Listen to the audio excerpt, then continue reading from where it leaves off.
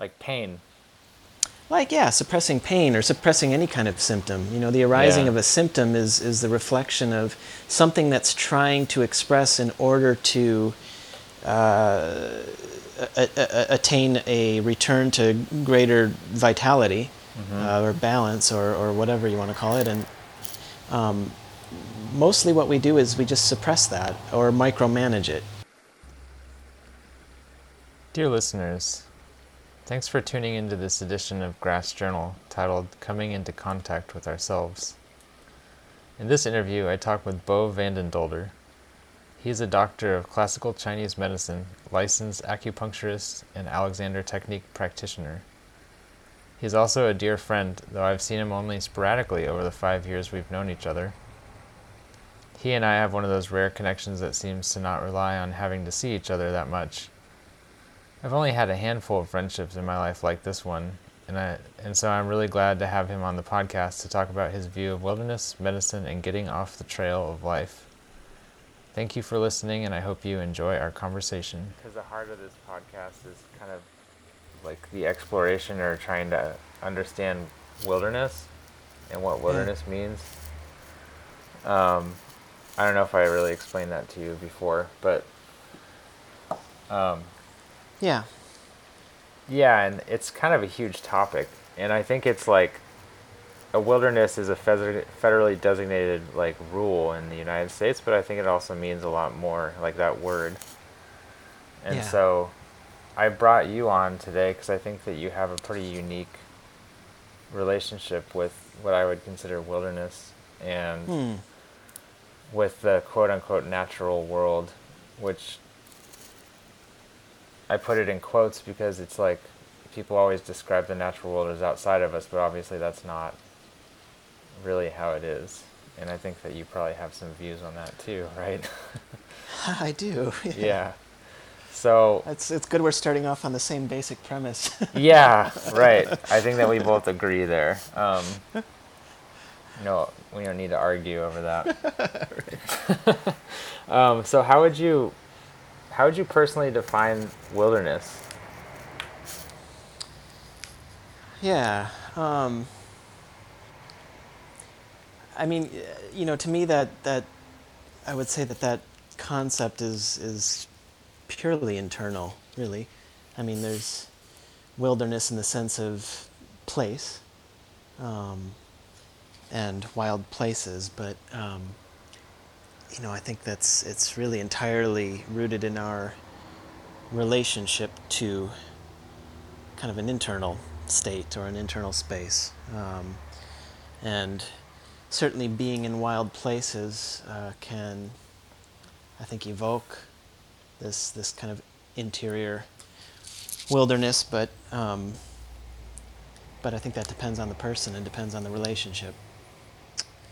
I mean, as we can see, for example, uh, you know, the kind of modern cultural phenomenon of people, uh, Instagramming their nature experiences and stuff like that, kind of commodifying place.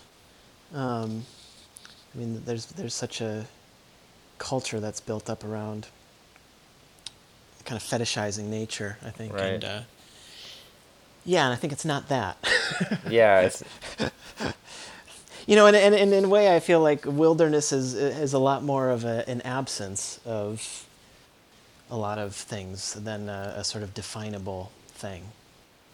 Um, it's mysterious. It's unknown. Um,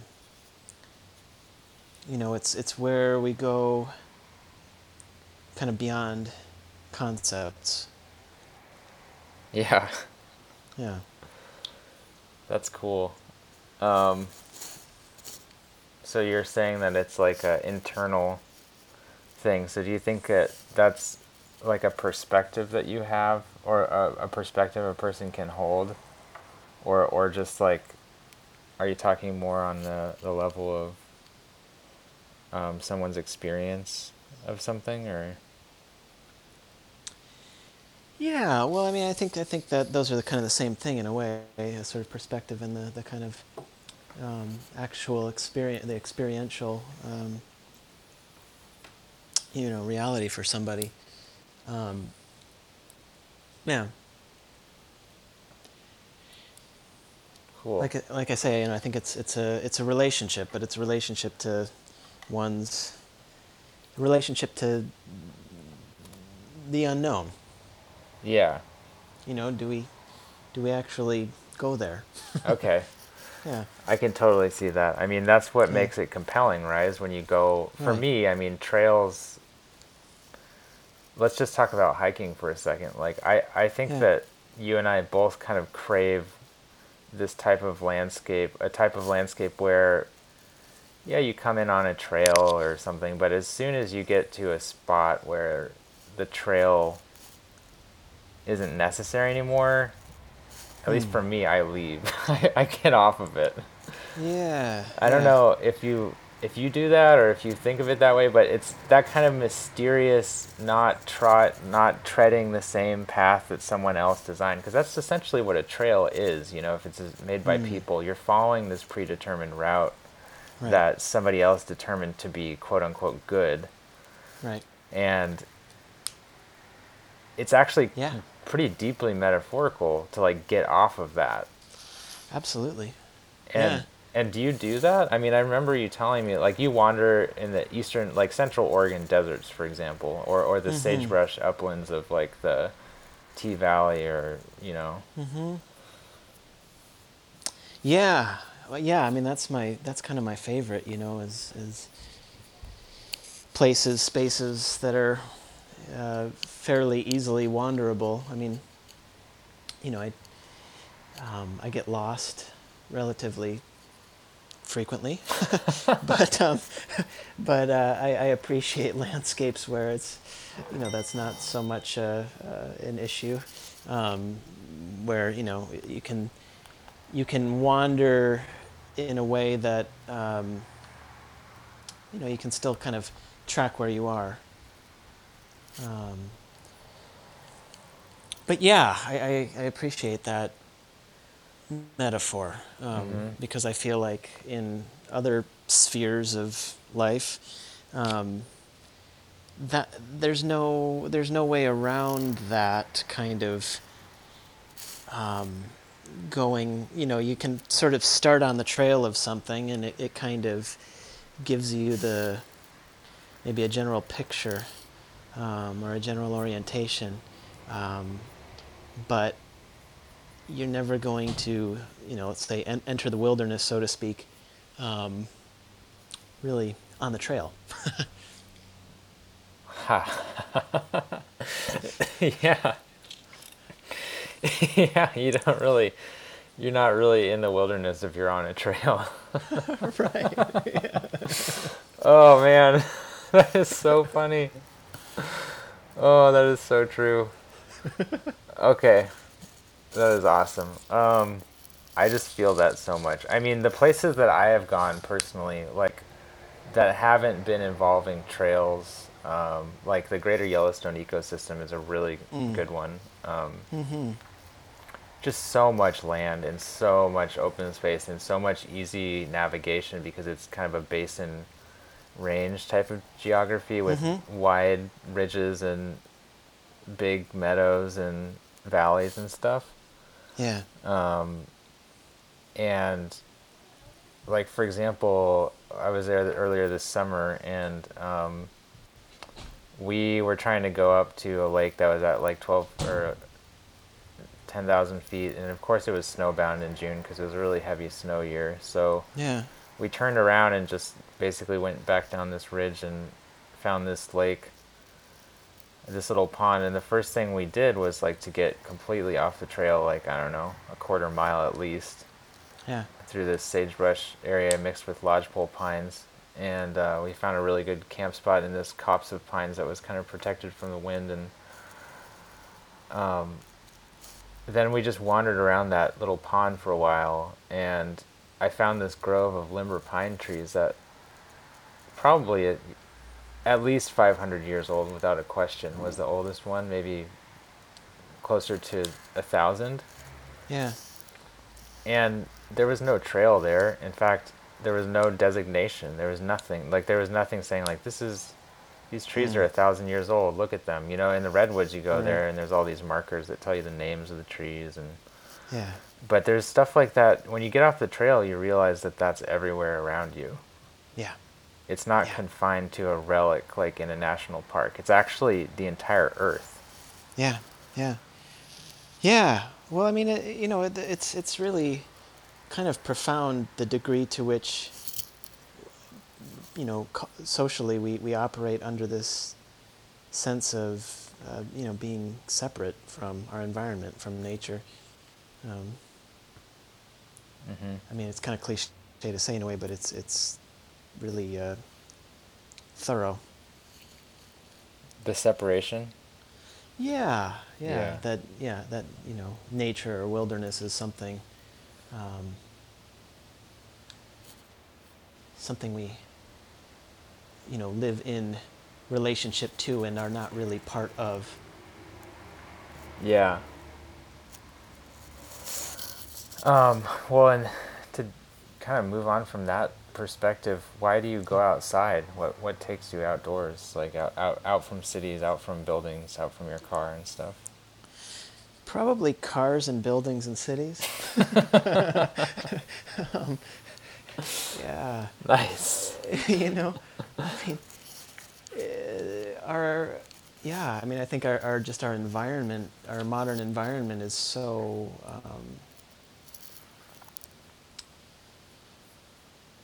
kind of degrading to our natures, aesthetically, in terms of health, in terms of well-being, in terms of also, separating ourselves from our environment, protecting ourselves from our environment, keeping our environment away from us. Um, yeah, and frankly, I just don't feel quite human if I don't spend enough time outside. And not just outside, but like away from cars and cities. Right. Yeah, I mean, Yeah. yeah, I think, Same. culturally we're becoming less human. Yeah. Yeah. Yeah, Yeah, and so to go yeah, go ahead. outside is to reaffirm that humanity. Absolutely. And it's just, yeah, absolutely. Huh. Well, I definitely agree with that. I mean, I feel like the veils or the layers of society, maybe it's not even the human realm, maybe it's the constructed realm that I really struggle with, Mm-hmm. living in towns and dealing with all the rules. I mean, like I said a couple days ago or a week ago when I talked to you, in order to go for a walk here, I have to trespass like Right, 3 or 4 different times. And then right. the entirety of my walk is on public land that I technically don't, or not public, private land that I technically don't have permission to walk on, but it's just like understood that people walk there, so you you know nobody's going to call the sheriff on you because nobody lives there. It's just timberland. So Yeah. it's just like how did it come to this? Like, how did it come to our basic ambulatory motion of walking being like disallowed? Because like I was saying, it takes me so long to get up into that place, and when the one way I go is down this gravel road, and I told you this before, but just for the listeners, like, oh man, there's an excavator pulling out of the I'm gonna pause the recording for a second. The excavator has gone by. Okay. It's blue in color, and it's very slowly traveling down the road. Anyway, so as I was saying, it's traveling down a gravel road that connects to another gravel road that I often walk on to go to private land through Yeah. trespassing through several people's properties. Yeah, And yeah. when I walk down the gravel road, almost inevitably a car drives by me, and the look on the people's faces in the car is, "What the are you doing walking on this road?" Every Right. time. which is like, oh, excuse me for being human. Excuse me for not driving. Like, so I really feel that, like, that constricted nature of human society pressing down from all Yeah. sides, making it sometimes literally illegal to walk places. Yes. So yeah, getting outside away from that is like, it's like a sense of freedom, right? Absolutely. Yeah. Yeah, right? The simplest thing. Right. I have another question for you, Yeah. specifically about your medicine and like the modalities of medicine that you practice. And if you could just tell about how you got into being a Chinese medicine practitioner, classical Chinese medicine, I think. Yes. That Boy, well, that's, yeah, I mean, there's a long story there, I guess, just in terms of my background and my experiences, with personal health issues, and but in short, I would say that I really grew up in an environment and a culture that just made no sense to me on any level, and and I kind of entering my adulthood, or sort of late teens, early 20s, I had a lot of health issues as a result of the kind of food that I grew up on, and environmental exposures and stuff like that, and I started to get into practices like meditation and yoga, and that led me to really looking more critically at my diet and lifestyle stuff, and ultimately working with some naturopaths, and you know I didn't have any experience of Chinese medicine until pretty close to the time that I finally decided to actually go to graduate school and get a degree in it. um, and that was my experience with Chinese medicine was so life changing, really, um, genuinely, that um, and just so different from even what I'd experienced of kind of naturopathic, or what we might say more generally natural medicine or holistic medicine or whatever. But yeah, Chinese herbs and acupuncture really made a huge impact on health issues that I'd experienced for like pretty much my entire life. yeah, Yeah, and it I think any change in health in that kind of way necessarily goes with a change in worldview. I mean, I don't think those things happen independently. Um, our understanding of our relationship to our environment, for example, changes when our health changes, or our health changes when our understanding of our relationship to our environment changes. Um, and when before I decided to really commit to going to graduate school, I kind of had a little window of time where I really thought about, well, what do I want to study? I mean, I could become a naturopathic doctor. Or I could study Chinese medicine. I mean, there's various routes to go in the realm of healing or natural medicine. right. And ultimately, I chose to study Chinese medicine because I didn't really, I felt like there was a very fundamentally different worldview. Fundamentally different worldview. Yeah, that's kind of at the basis of Chinese medicine, at least in the classical sense. I would say nowadays the majority of even Chinese medicine practitioners practice from an allopathic perspective,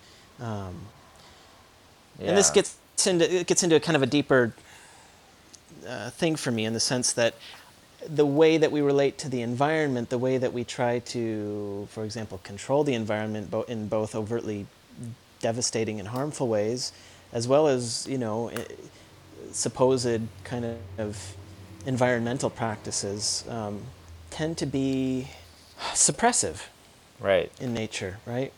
We try to suppress problems, like, Like pain. like, yeah, suppressing pain or suppressing any kind of symptom. The arising Yeah. of a symptom is the reflection of something that's trying to express in order to attain a return to greater vitality, Mm-hmm. or balance, or whatever you want to call it. And mostly what we do is we just suppress that or micromanage it. And so my understanding of medicine is really, I would say, more of an ecological view. Right. Um, and there's a lot of, for example, trying to help things express in a way that's actually beneficial as opposed to suppressing things. Um, and like looking at, human physiology, is it really no different than what we see, in the natural world. There's nothing really different going on. Yeah. Um, and the So in like, general, yeah. Go ahead. sorry, like with mycelium and stuff like that, are you thinking like connect like our nervous systems are similar to how trees communicate through mycelium and stuff, or Oh, sure. I mean, that's, yeah, sure, certainly that would be an example. okay. Yeah. But I mean, like the water cycle, you know, Right. Oh yeah. you know, photosynthesis, thermodynamics, you know, it's the change of seasons, Right. cyclical time. Yeah. Yeah, and of course, Chinese medicine is really rooted in a worldview that has a very nuanced kind of picture and understanding of cyclical time and the kind of seasonal changing of seasons and the gesture of each season and how that is, plays out in human physiology and so Yeah. on. Yeah. Huh. That's I feel like I think I said or wrote recently that one of my one something I could do is be in a beautiful place and just watch the seasons change for the rest of my Hmm. life Mm-hmm. Yeah. and just experiencing the seasonal changes, the different weather, and Hmm. really just living in that cyclical calendar or Yeah. Yeah. Yeah. Well, and that makes me think of something that I've been thinking a lot about this last year, and I would say more generally as a sort of personal kind of orientation, but is the recognition of beauty right. in medicine, in understanding health. What is beautiful? Right. What is beautiful in nature? What do we and why don't we view medicine that way? Why don't we seek to view the human body that way or the human physiology that way? We focus on in the Western sort of modern sense, pathology. It's all pathology.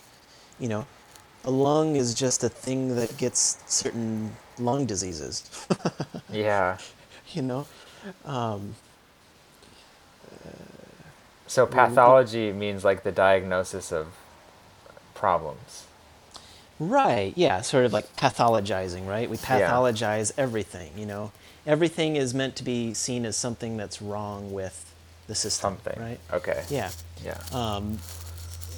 and I just think that's the view that we start with in looking at the world and looking at health and medicine.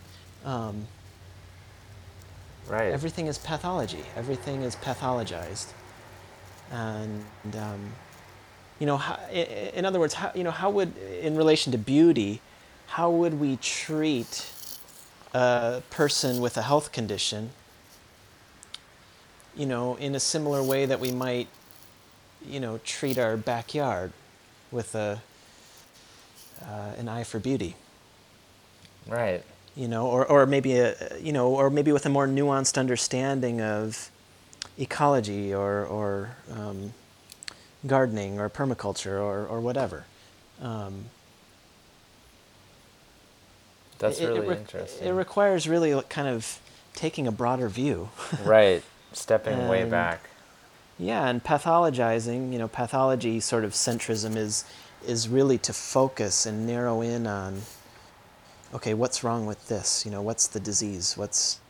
And then what do we do with that? We try to kill it or purge it or suppress it or whatever.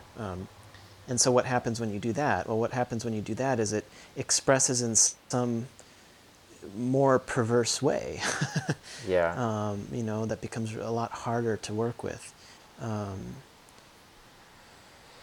We even pathologize like death, as if death is like some awful thing. Yeah, just like Eisenstein was saying in his Mm. coronation, which I just Mm-hmm. got Mm-hmm. the pun of that. Uh-huh. Yeah, yeah. Coronation, to make a king, but then coronation, corona nation, coronavirus Yeah. nation.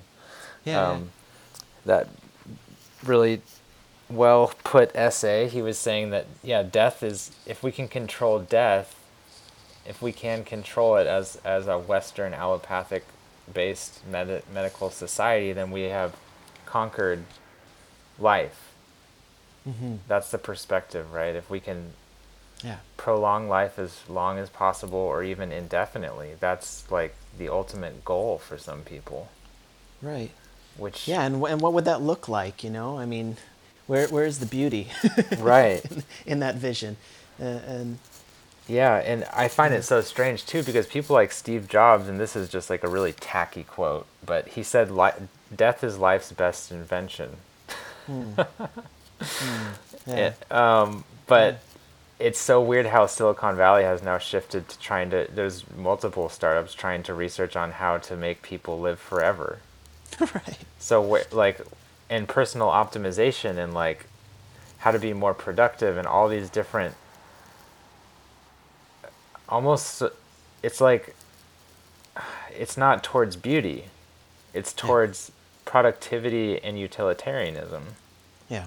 And so Yeah. how did that place that got infused first with Eastern philosophy, it's almost like it's similar to China, right? Because Chinese medicine came obviously from China, but China is obviously the most toxically capitalist nation in the world now, Yeah. arguably. Yeah. So I've always wondered, how did that happen? I remember one time I was on a roof and I was like in this attic I used to live in. There was a flat little patio, not really a patio. It was like the roof of another section of the house that I went out a window onto, and I always sat on it. And I looked at the sky one day, and I was like looking at the clouds coming and going. As in Nebraska in the Midwest, so there's massive thunderstorms and updrafts and those huge Mm. puffy clouds. Mm-hmm. And you can just watch them for hours because they're constantly growing and changing.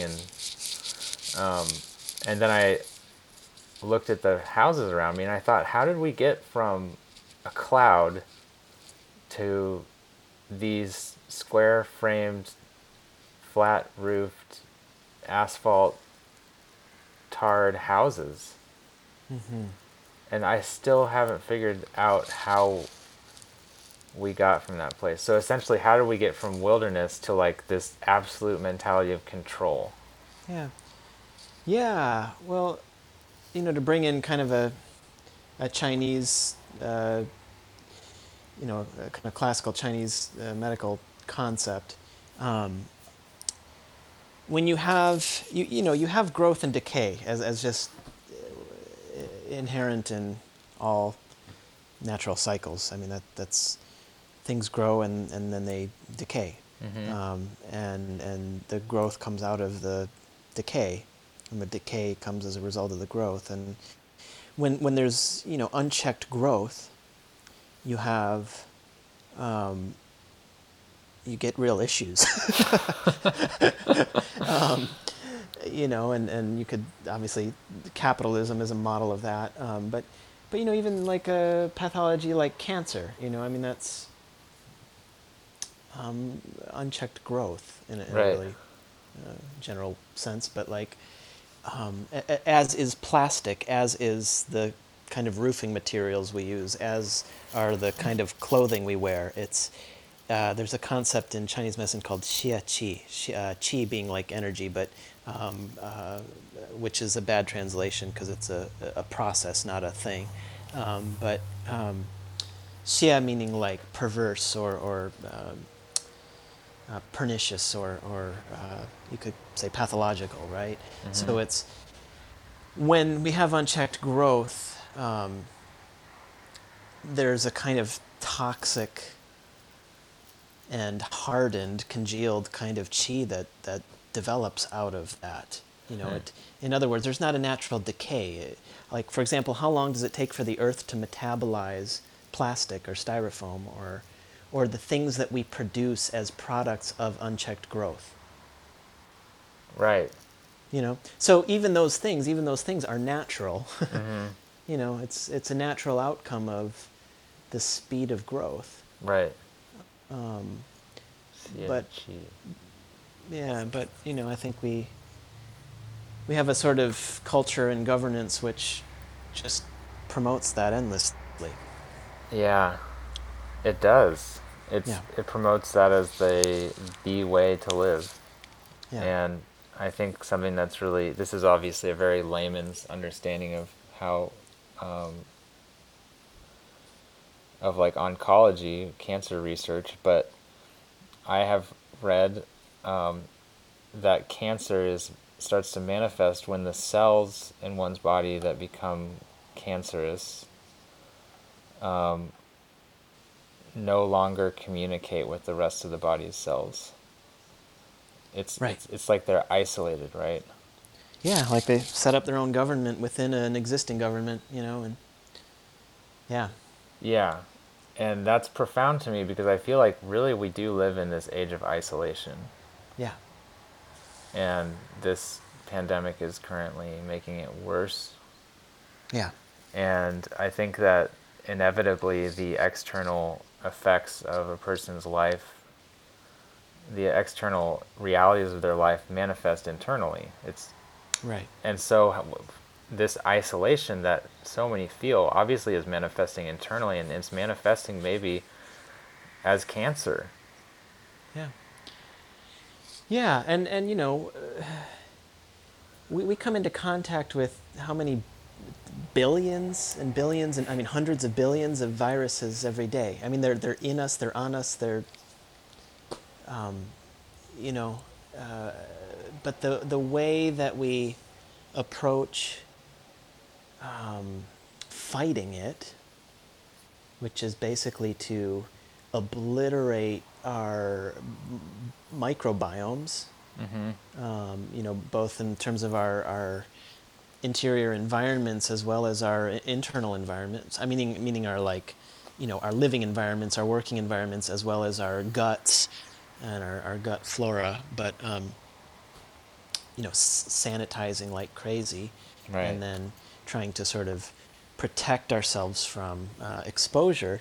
Um, I mean, of course, this really harkens back to the argument between germ theory and terrain theory.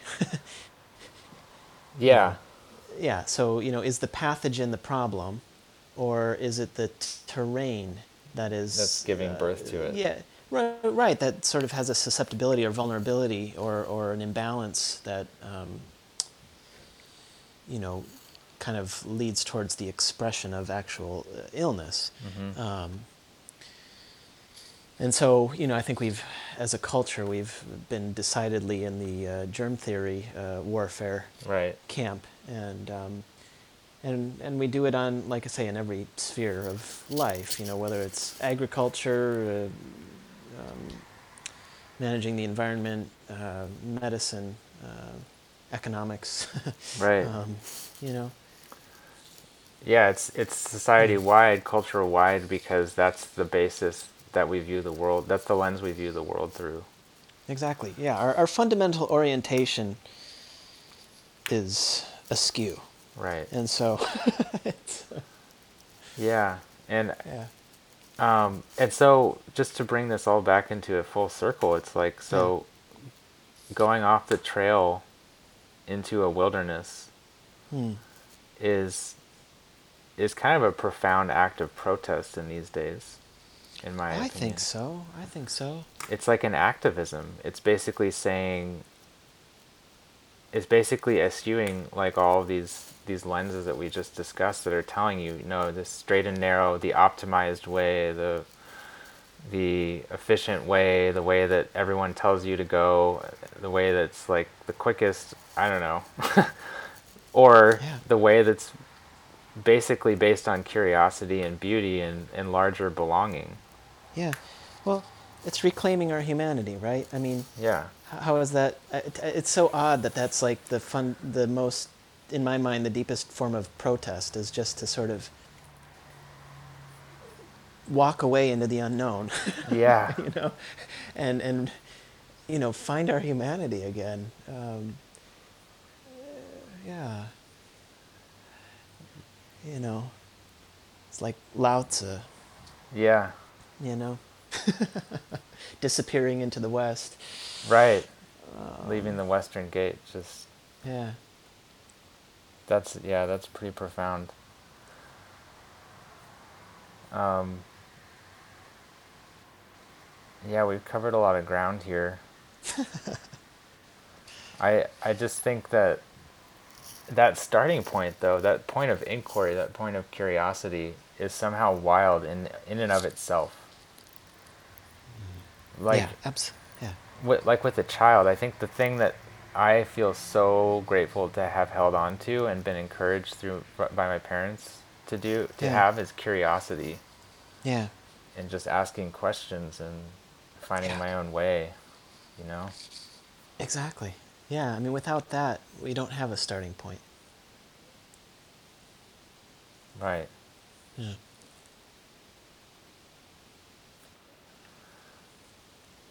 Yeah. So I have two more questions for you, and then I want to read a poem Yeah. from Gary Snyder, one of my Nice. favorites. You probably read it, Yeah. but yeah. My question: do you think wilderness is generous, Hmm.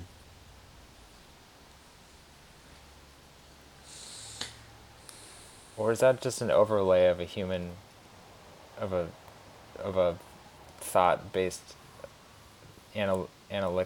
intellectual concept on something that is neither? No, yeah, I hear what you're saying. Yeah, I mean, I think we obviously have the tendency to do that, Mm-hmm. anthropomorphize, but I do think wilderness is generous in the sense that in the sense of it's incomprehensible, the vastness, the depth, the mystery, um, the darkness, the unknown. Like it's so immense and permanently, in the deepest sense, permanently and constantly available. Right. You know that I mean Yeah. that's beyond generosity, beyond the concept of generosity. Right. Um, um, Yeah. yeah, Yeah. It is. It's more than generous. right.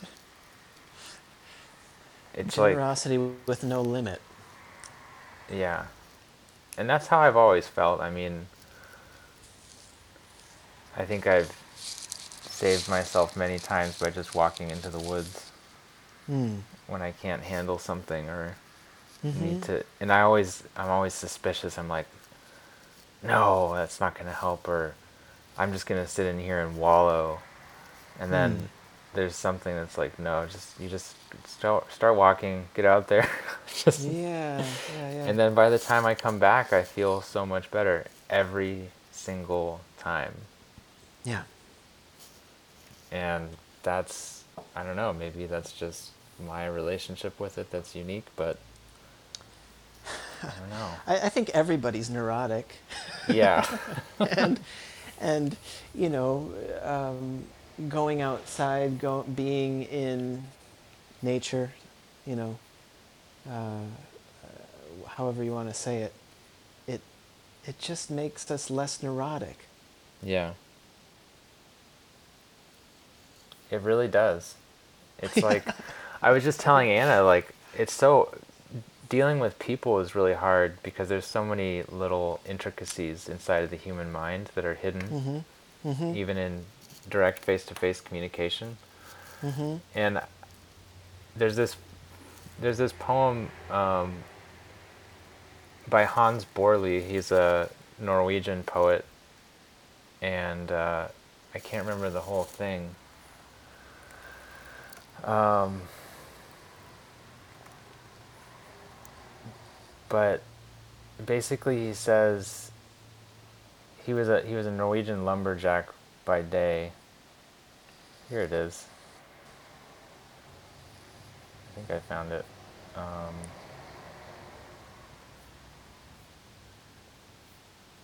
Maybe I didn't find it. Trying to Google in the middle of a podcast. Not that um, intelligent. But yeah, he basically wrote this poem that was like talking about how the warmth of a wood fire is one of the last things in life. Oh, here we go. I found it. Nice. So by Hans Borli.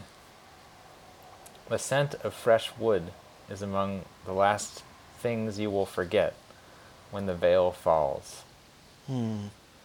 The scent of fresh white wood in the spring sap time, as though life itself walked by you with dew in its hair. Hmm. That sweet and naked smell, kneeling woman soft and blonde in the silence inside you, using your bones for a willow flute. With the hard frost beneath your tongue, you look for fire to light a word, and know, mild as a southern wind in the mind, there is still one thing in the world you can trust. Wow. Damn. There you Yeah. have it. Yeah. I mean, that's perfectly it. I mean, maybe I don't even Yeah. need to read the other poem. It's a good one though. I should read that too. But yeah, one thing in the world you can trust. Yes, exactly. Right? Yeah. And that's why we Yeah. have to fight like hell to save it from the bastards. Yes. Totally. Or from those who are viewing the world through the wrong lens. Yes. Just take off the glasses, buddies. Yeah. In fact, go drink some plum wine in the woods. I hear that's an ancient. You're right. Isn't that an ancient remedy? Yes, it is. Plum wine, lots of tea, and like a hut. That's what I was going to say. Tea does well too Okay. as an antidote. Yeah. Yeah. Um. Yeah. So this is the one I want to end it with, and then I'll ask you one more question. But it's called "Off Yeah. the Trail," which is very it makes a Nice. lot of sense. Gary Yeah. Snyder. Yeah. We are free to find our own way over rocks, through the trees, where there are no trails.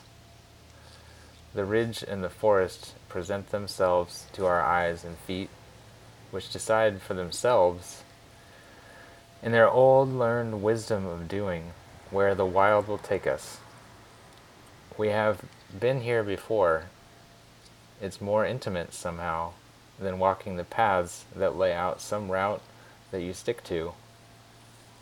All paths are possible. Many will work. Being blocked is its own kind of pleasure. Getting through is a joy. The side trips and detours show down logs and flowers. The deer paths straight up, the squirrel tracks across the outcroppings lead us on over. Resting on tree trunks, stepping out on the bedrock, angling and eyeing, both making choices, now parting our ways. And later rejoin. I'm right, you're right. We come out together. Matake, pine mushroom, heaves at the base of the stump. The dense matted floor of red fir, needles and twigs. This is wild. We laugh, wild for sure, because no place is more than another. All places total. and our ankles, knees, shoulders, and haunches know right where they are. Mm. Recall how the Tao Te Ching puts it. The trail is not the way. No path will get you there. We're off the trail, you and we chose it. Our trips out of doors through the years have been practice for this ramble together, deep Mm. in the mountains, side by side, over the rocks, through the trees. Hmm. Yeah.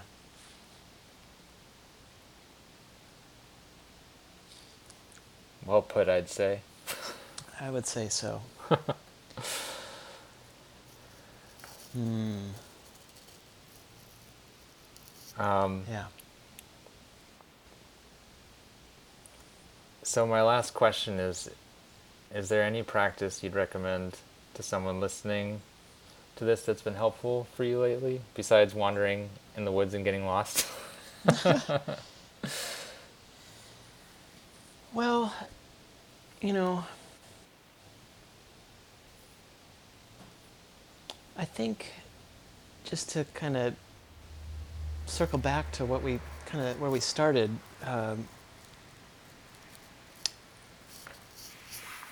I think that it's really important to discover one's own um, relationship, to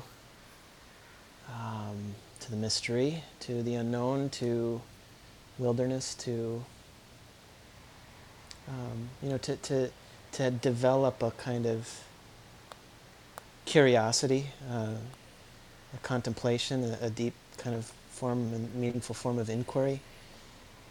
Anyways, I've been thinking about this just in the way of I've had as you know, kind of background in at least a couple traditions and training in within traditions, Mm-hmm. and but yeah, I find myself lately really just really trying to cultivate that curiosity and that inquiry and solitude. I think that is another sort of piece of wilderness that maybe we didn't touch on explicitly, but to really be alone. Not in the sense of alone with the kind of baggage we tie to it, like being lonely or being, alone in a way that we're afraid of, but just to really come into contact with ourselves in that really deep solitude. Um, so, to answer your question, no, I don't have a practice I'd recommend. Um, because in a way I think that isn't a specific practice, or Yeah. lots of practices can lead there, but it has to be such a deeply personal uh, curiosity and motivation, Right. to really contact ourselves in that way.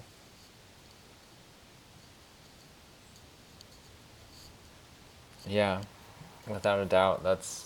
Yeah, get up early, Mm-hmm. you know, like don't go online, Yeah. make some tea, Yeah. tune in and maybe observe the weather. Yeah. Yeah. Observe something. I've been saying lately, feed the birds. Like I told you last Yeah, time we talked. yeah. Just feed some birds outside your window. Just go get a sack of birdseed, get a board, and just Yeah, put the. You don't need a feeder. Just put the right. seed on the board and. Yeah, there you go. Yeah, and put it by some bushes, some brush where they can kind of flit in and out of. Mm-hmm. Yeah. And yeah, and then to your point about solitude. I mean, that's where I have really encountered the most terrifying and most gratifying experiences. Hmm. Yeah. personally, especially Mm-hmm. camping alone in the woods, far from a Mm-mm. trail, Mm-hmm. just feeling terrified, and then waking up in the morning and feeling at home. It's quite the Yeah. emotional Yeah. roller Right. coaster. Right. Yeah. Yeah. Exactly. Um, yeah. Well, thanks for your time. Thank Thank you you, so Hudson. much. Yeah, Yeah. I really feel like you're a good mentor to me, being a little Oh. older and stuff. And Well, that goes both ways. yeah, you Yeah. you you watched me to learn what not to do. I don't know about that. I think you might have the upper hand on that, but